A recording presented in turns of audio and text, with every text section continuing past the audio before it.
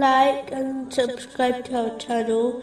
Leave your questions and feedback in the comments section. Enjoy the video.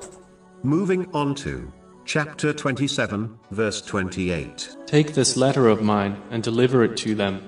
Then leave them and see what answer they will return. A separate podcast series titled Spreading Islam has already been produced, which discusses this topic in detail.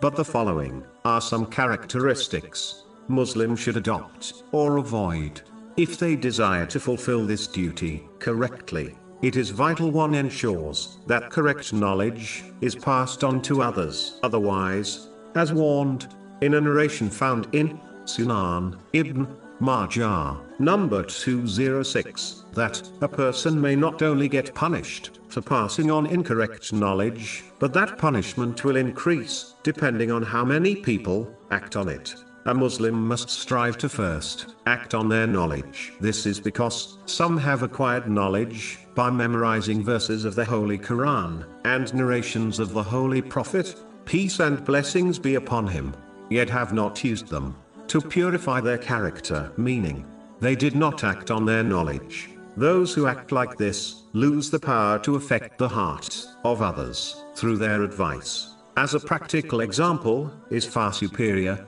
than advising others only through words. The only way people will understand the true peaceful message of Islam is if they observe the pleasant attitude of a Muslim spreading the word of Islam.